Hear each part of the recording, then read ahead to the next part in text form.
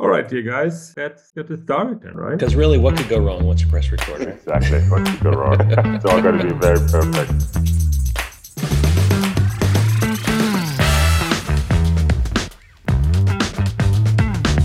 Hey, everybody. We have reached the penultimate episode of season 1 of Crazy People Doing a Podcast. Welcome to the Crazy People Podcast. I am Russ, and the smarter and better looking one in the other box there is Maurice. Also Russ. And so today we thought we'd do a little something different than our normal guest episodes because we've had so many great guests in season 1. We talk a little bit about maybe best of. And one of the things, Maurice, I think we've seen over and over and over again is that people have weird origin stories, backstories. Why did they start something? Really comes from all over the place, but lots of really motivational stories. What do you think? I think you're absolutely correct there. I mean, first of all, we are closing out season 1, right? So we have this episode and one more episode to go. Then we are at 25 episodes for this first season, which I think is an amazing. Yeah, And awesome. throughout those 25 episodes, or technically I think about 20 with guests in them, what we've seen a lot is that people found companies out of a position of there's a need, they're looking for a solution, they don't find a solution, and then they're like, why do I not solve that issue, that problem, that challenge that is out there? And that is one side of it, I think. And the other side is people actually finding a product and then saying like, that problem exists in that market. Why do I not bring it to my market? Because I think people here are going to need the same kind of help or support. And then there's actually a third one, even though I phrase it up like there's only two.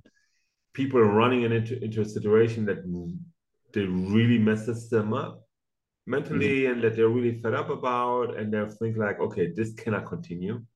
We need to change this. And then they become the change agent, the leading force behind that. And I think we have a couple of clips for each of those.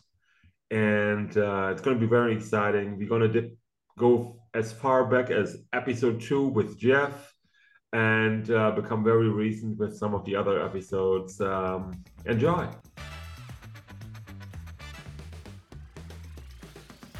I found myself looking for a job. But I gave my former employer 2.5 months notice. So just through some weird circumstances, I knew I was leaving the hospital that I was working at, but I didn't know where I was going to land. It was too early. I mean, there were jobs posted. The market was, for what I was doing at the time, was open. And I was good. So I knew I'd find someplace, but it was too early to start looking. And so when my resignation was announced, there was a woman sat next to me and she said, "Jeff, what are you going to do?" I said, "I don't know, Rose. I'll figure it out. We got some time." She said, "Why don't you get into selling?" I said, "Are you still talking to me? Did we just switch conversations here?" And she said, "No, I think you'd be really good at this." And I said, "No, I don't think so." But I was 24 years old.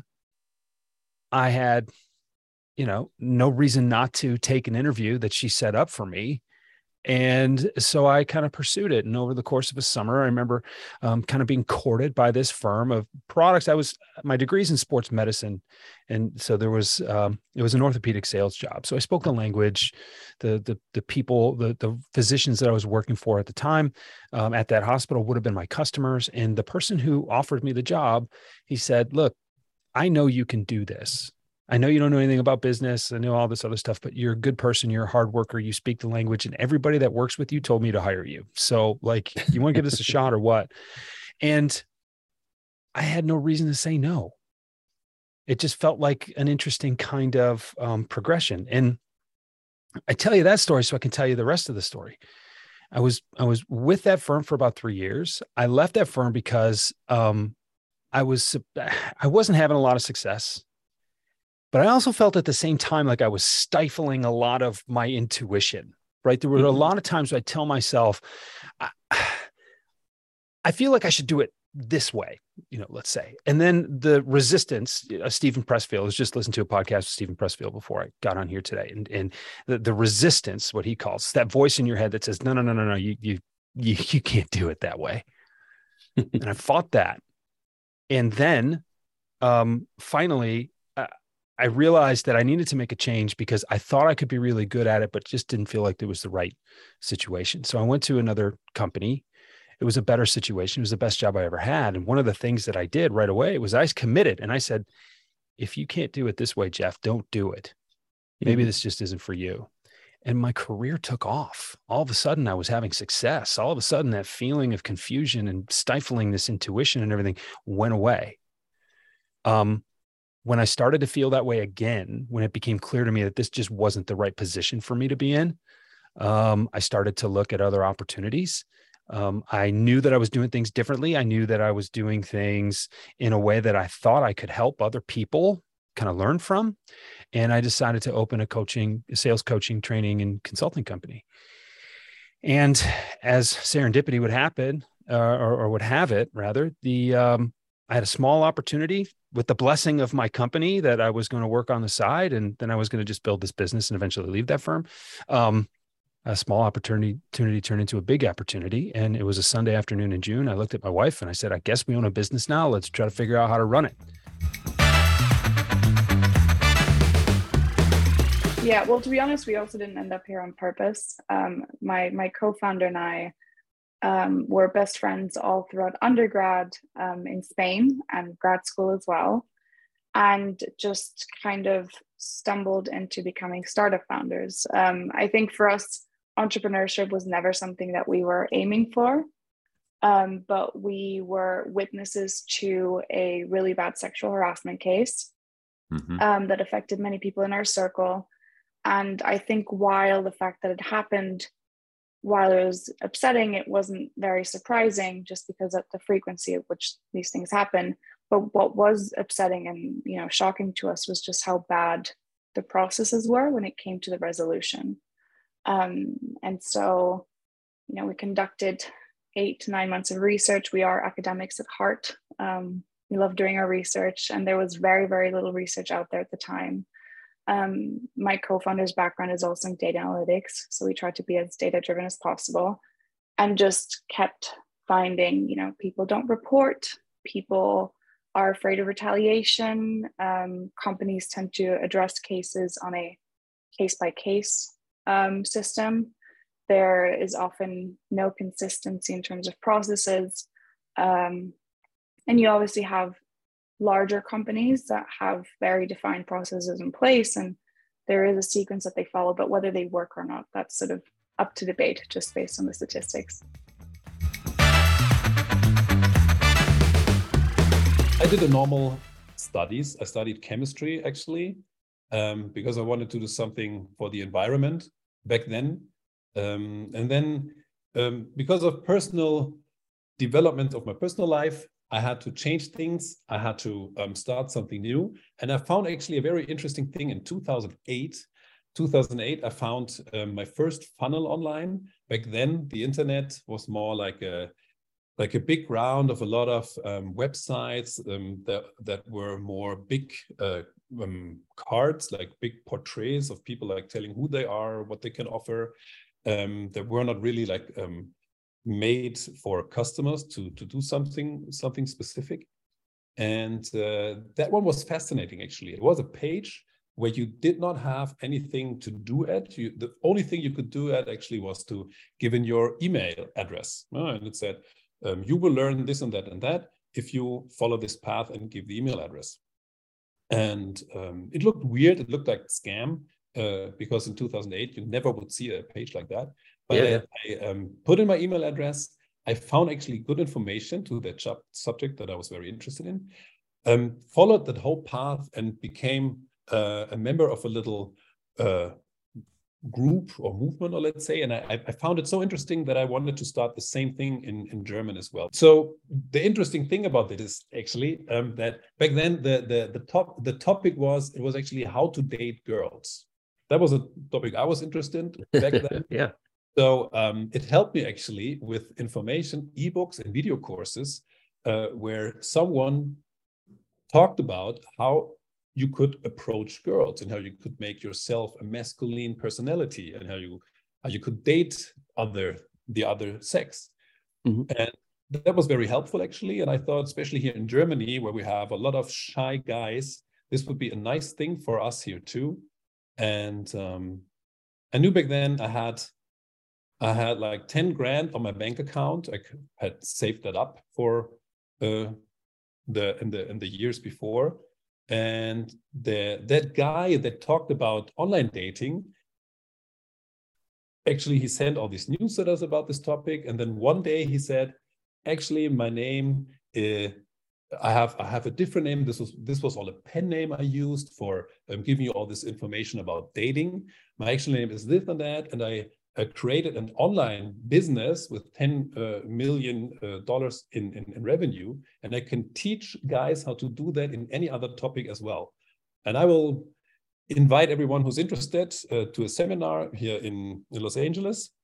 And that seminar was actually 10 grand in US dollar. And from the exchange rate, I could see, okay, from the 10 grand I had, I could pay also the flight and hotel. And I flew out to that person, learned everything from him, how he did his funnel thing, which was actually back then pretty new. I had never seen anything like that. In America, this whole scene of creating like little funnels where you give in your email address and sell a product was just growing back then. And I flew home with a license deal with this person and then actually sold his dating advice products here in Germany. That was really nice. Now you heard different perspectives of how people started their companies. Something else that we ran into is starting a company is nice and everybody can do that.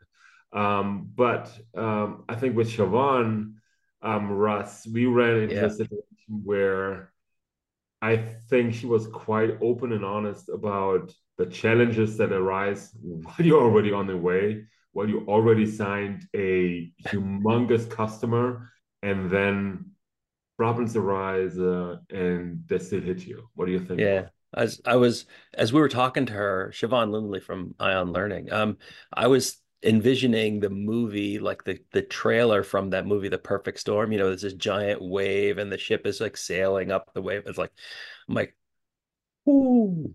Now we know Siobhan on the other side, and we're talking to her after, so we know she made it through the perfect storm. But man, what a story! What a story!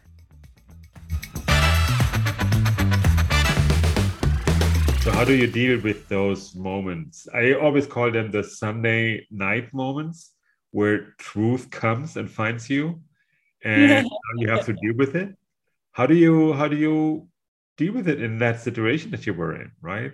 Pregnant, 5 months, a big customer that has a lot of expectations set in you, but also you have a lot of expectations for yourself, right? Which might be much tougher than whatever anybody outside could do. So how do you deal with that in that quiet moment where you think like, holy crap, what did I do? Right? How did we get there?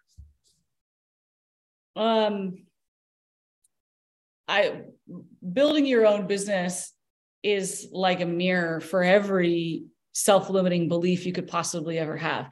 And it reflects back to you. And if you're paying attention and you're willing to see the greatest opportunities to grow and step up to the next level. And so it's being able to recognize those as I am in the fire, and I'm in the fire because I'm getting ready to transform into something to the next level. And so I think that every time I thought my life was over and I was like crying myself to sleep and didn't know why and how it would be so hard, in hindsight, it was our biggest moments of growth. So now when I rub up against that, like today, we are rubbed up against some friction right now with a new potential client that, you know, there's hard. And then there's just like, is it worth it? Is it truly worth it?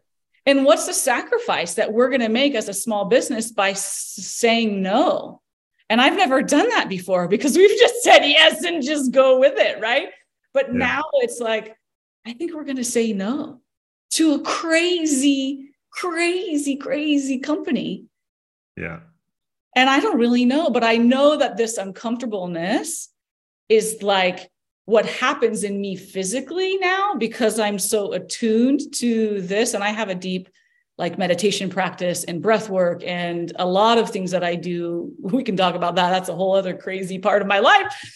But like I physically know in my body when something is right or wrong. And it is something that guides me on a daily basis, that I know if I'm operating from my heart or not, you know. And I think that as long as you are doing that with your products, especially a product that's meant to be both very human-centered and around relationships and building connection, like we have to live and breathe our values. So our values have been the anchor, you know. Integrity. Back in the day with Walmart, I promised them that we were going to have a program that was going to help these underrepresented talent get the peer support they were going to need and the education to help them grow.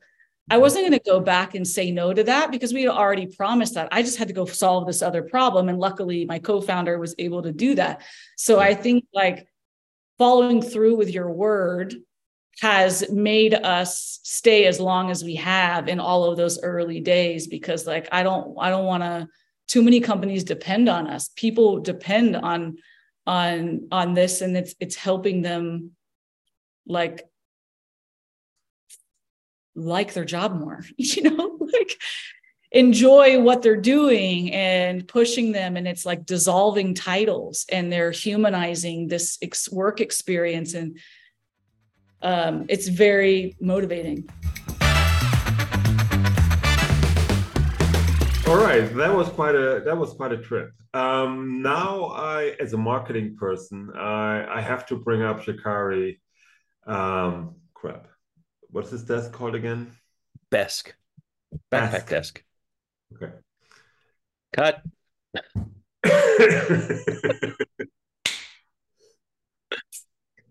All right, from this clip with Siobhan, now we get into something more marketing-like, something that I liked with JoCari in his desk in a backpack.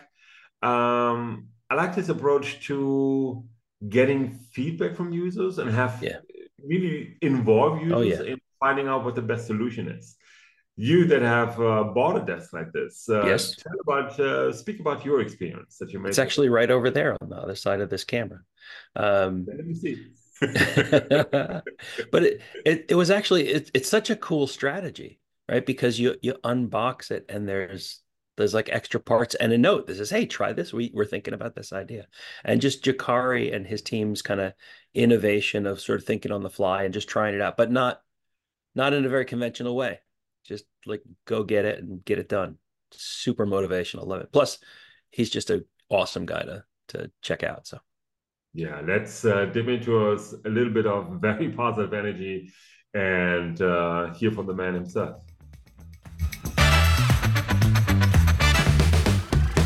So we have our own ideas as a team on like different iterations that we can make and improvements. But also, I've learned just through like research and things like that, you can always innovate a product, but you want to innovate a product to a point where like you're taking the feedback from your market to make that product better in their eyes. So I can say all day, like, it'd be cool if it had rockets on here and we could do backflips off of it and it sounds cool, but no one would buy it. Whereas like someone could just say, you know what? I wish the desk was a little larger. And I was like, all right, that's probably a lot cheaper than adding rockets on here. And maybe a lot more people may actually agree with that. So I feel like listening to like the people that have actually paid money for your product, that want to see it succeed, and that actually use it on a day-to-day basis in different fields, because we've noticed that I originally built it as like a student, but a lot of people aren't necessarily using it in like student applications, but in other applications that we may have never even thought about.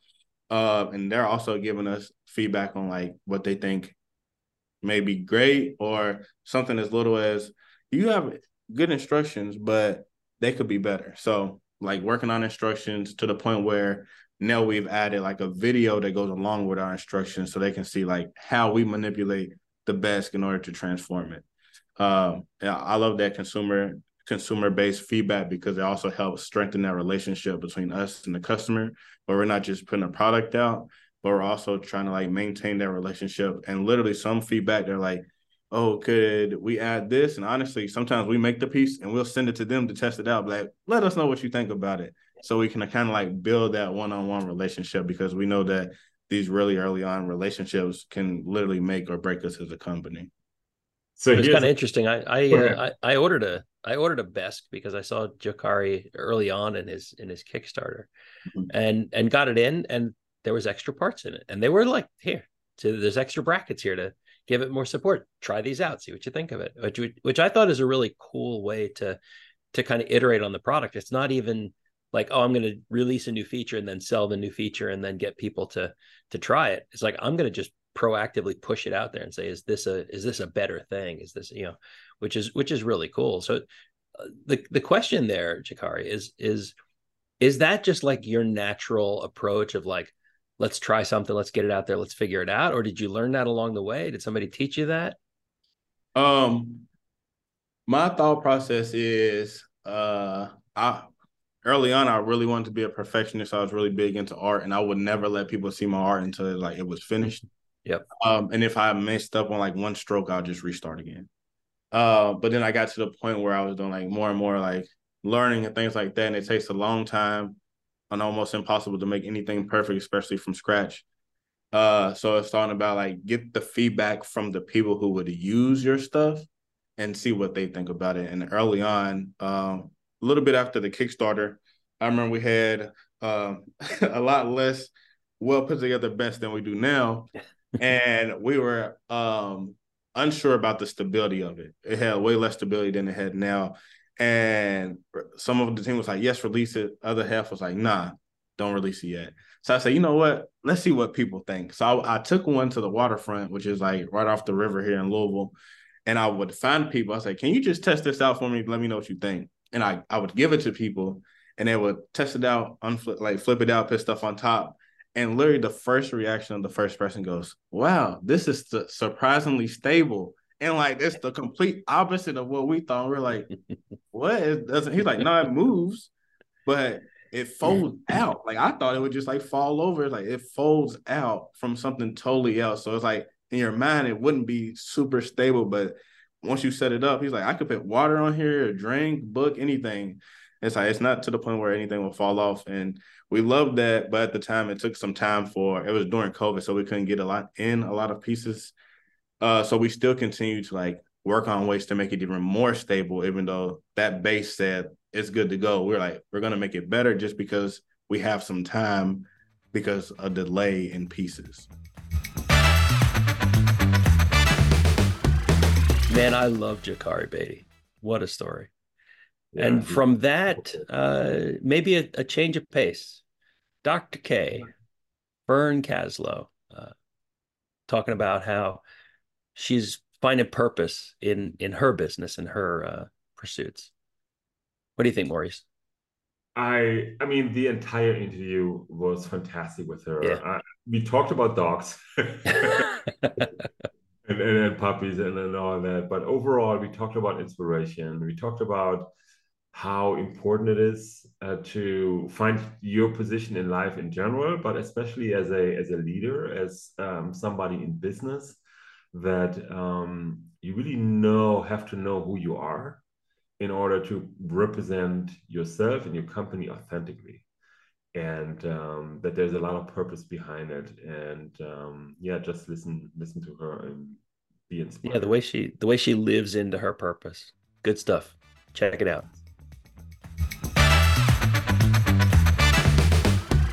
It's interesting because I look at a lot of things in terms of our purpose, and there's that way of looking at life, that life happens to me or life happens for me. And I've been talking about like a next level of that with a friend, because he said, I decided that I'm going to look at everything that happens as I'm going to win. I'm going to win. And I said to him, that's what I talk about in session, because the next step from life happens for me is, what do you do with it, right? How are you aligned with it? So if you take the challenge and not only don't say, oh, it happened to me, it happened for me, but then act accordingly, you are on your purpose. So even if you maybe don't get a specific job or contract, or your book doesn't get the contract it wants or whatever. You are on your purpose. And then that is winning, because I believe that we're here in life with a purpose. I haven't said before about like dogs, right? Their purpose is to be here for us, but they shouldn't be slammed in the process. They should be able to live fully, joyfully in that process. So when we take that life is happening to me, to for me, to what do I do with it? And it doesn't mean we have to feel good about it. I've had a lot of life and death situations. I had a major, I call it an accident in quotes, because I don't really believe in accidents, but it was an event. And one of the things that was pivotal in my career and my work, it actually happened right when I had a major media campaign. I was booked on every show. I had a book out to publishers. It was just like everything was going fantastic. And I had this big event, life-changing, followed by a mess of surgeries, trying to avoid more. But it was a lot. And what was interesting about it, besides I've never said, I'm glad it happened, right? Yeah. But I do get how it fits and how I can use it. But one of the things that I've grown with is when it first happened, I was lying on a gurney and I had to be transferred to a special trauma center because there were only 5 doctors in the world that could operate on what I had managed to do to myself. And I was lying in the hallway, drugged out of my mind, talking to the doctors and nurses about how I was going to use this to help me grow and help my clients and patients grow. I was literally drugged out, but I remember the conversations. I remember the nurses. I remember the doctors. I remember a lot of people thought I was crazy, but others were fascinated. Who is this woman, like in this mega situation, having this conversation with us? What was interesting is that down the road, I realized that while it's a really good perspective, many of us wear it like a badge of honor, that we can push through anything and use it.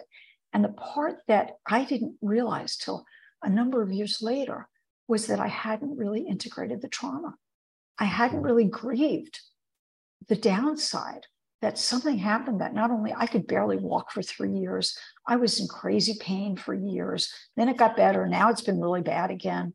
It was life altering in many ways, right? Mm-hmm. And I do believe it was part of my purpose, because I was one of those people, like I could push through anything. And I didn't get that full impact, which is a huge part of what high achievers do. We wear that like that badge, like I can push through anything. I can compartmentalize, push it down, use it as fuel. That's a big one we talk about.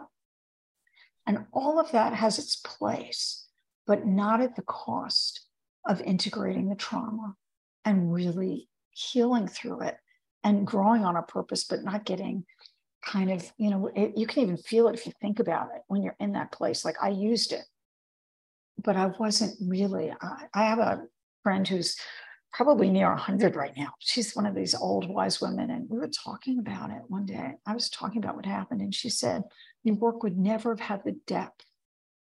It was really good. Everybody thought it was deep. You were booked every place, but you would not have had the depth that you've come to. And it didn't come for a few years after the accident. Yeah. It didn't come right away. It was really after a lot of process where I was literally sitting on a Zoom with somebody, and it was just like, oh my God, this is not, it's not integrated. Well, sometimes I think too that can be a weakness for people who see themselves as high achievers. This sort of mindset of I can push through anything. They don't stop to go, okay, what did I just push through, and actually go back and process that. They just get this sort of, I'm going to be a mental superhero and just crush everything. And they don't realize that sort of the toll that it takes. But also, to your point, the lessons that you learn from it, from hitting that wall and then overcoming, right? Or from falling down and standing back up, right? I think that can actually, it can be a problem for people. So how do you help people see that, see both sides of that coin, right? That's a really good question. And it's interesting what you're saying, because most of the, quote unquote gurus or big marketers or big coaches, mentors teach that. they teach those high achievers, push through. It's like, it really is what the goal is. And even if more people are paying lip service to dealing with trauma, but they don't know how to do it in the depth. So your question, would be hours, more, but I'll give a quick answer. I mean, we studied it for years. And I think people are getting on the trauma bandwagon, which is good and not good, because there's a lot of importance about how you approach trauma. And it's not to push through, it's not to re-traumatize, and how you tell the story and you go over and over. So it really is my dog training friends, the best of them, talk about see the dog, right? It's like see the person. So I really think that it's one of the reasons that I am training coaches and consultants, because as therapists, depending on the kind of therapy you're trained in, you do learn more of this, to be careful of the defenses. So it's to look at the trauma and help people not re-traumatize, not get stuck in reliving it over and over. Sometimes it's not even right to go through it. You have to know your timing, but it's to build somebody up to be able to deal with the mental, the emotional, the spiritual, the energetic, and the body, because trauma is stored in our body. So it really is helping people release in little bits. This is not like we do it in 5 minutes and, like I have this high and now I'm great. No, it's a process that can be very, again, it depends on the person, but it can be slow. It's protective. It really is going to that place where it's different for everybody, and some different mix. For some people, it's more mental. For some, it's more in their body. But it really is learning to go there and release the trauma. And it is really cleaning it out on those different levels. And how long it takes, people always ask me, how long is this going to take? It's like, I don't know how long it's going to take, because I don't know how fast your system, like your nervous system, how much protection you need. I mean, people, that's the whole thing about the resistance paradox, is that people think resistance is bad. I think resistance is beautiful, because it is one of the most protective mechanisms that we have. The problem is that we're not supposed to push through it. We're supposed to look at, same as with trauma, why am I resisting? What is that telling me? Often it's about trauma. How can I move through it in a way that's healthy for me? It's, to me, again, it's this incredible gateway. I just got a really nice comment made by someone. I'd done a podcast for their boss, and they sent me a message saying, basically, Dr. K, since listening to the podcast, I see resistance totally differently. She was like, this is an amazing thing you're doing for the world. This is such a gift to the world. She said, I want to learn more. And I said, you just made my day, because she went from this idea that most of us have, that resistance is to be overcome. People always say to me, for marketing, you want to overcome resistance. No, you don't want to overcome it. You want to resolve it. You want to navigate it. You want to get the information and the richness. You want to get the gold from it, but you don't want to be stuck in resistance. You want to honor it, right? So all of this is related. Why do we resist? We're afraid of what's coming. We've had trauma. We're afraid to move and be, especially high achievers, right? Because they've got a couple of unique things. One is if they've been a high achiever, they have a lot more to lose, right? Whether it's money, family status, whatever arena they feel they've achieved in, right? They've got more to lose. They're also really good. You were talking before, Maurice, about that manipulation. So put another way, they're really good at maneuvering what they say, what they don't say. They can go into a coach or a therapist, and they can just bring them over here. I mean, all the way in another direction, right? And a lot of people can do it, but nobody does it as well as these high achievers. And why do they do that? They do it to protect themselves. Yeah. And so I'll often ask people when they are really in that, I just want to ask you a question. Are you, in this, when they really seem to be stuck in it because you don't want to change? Or are you really asking me to help you to move through it? Because either one I'll respect. If you're not about that, you may not be the person to work with me, because I really am much more about people that are like, okay, Not like let's do it, push through, push down, but people who want to grow and resolve and release and move into their fullest power in a really positive way. They can be really creative and see infinite possibilities and have a lot of courage, but not courage because they're stealing themselves. Courage because they have really come to a point where they learn how to not get weakened by things for more than a little bit. I mean, they're humans. So all of us are going to feel things, but I teach people to, like, you know how when you're going to get a cold, you kind of feel it before, right? You kind of like have a sense. So one of the things that I teach people to do is to recognize the before of when they're starting to go weak about something, so that it's easier to shift it. Not that you can't later, but it's much easier. So when you start to now feel, I can feel it, it's happening, then you can make those shifts and you can really start to choose who you want to be.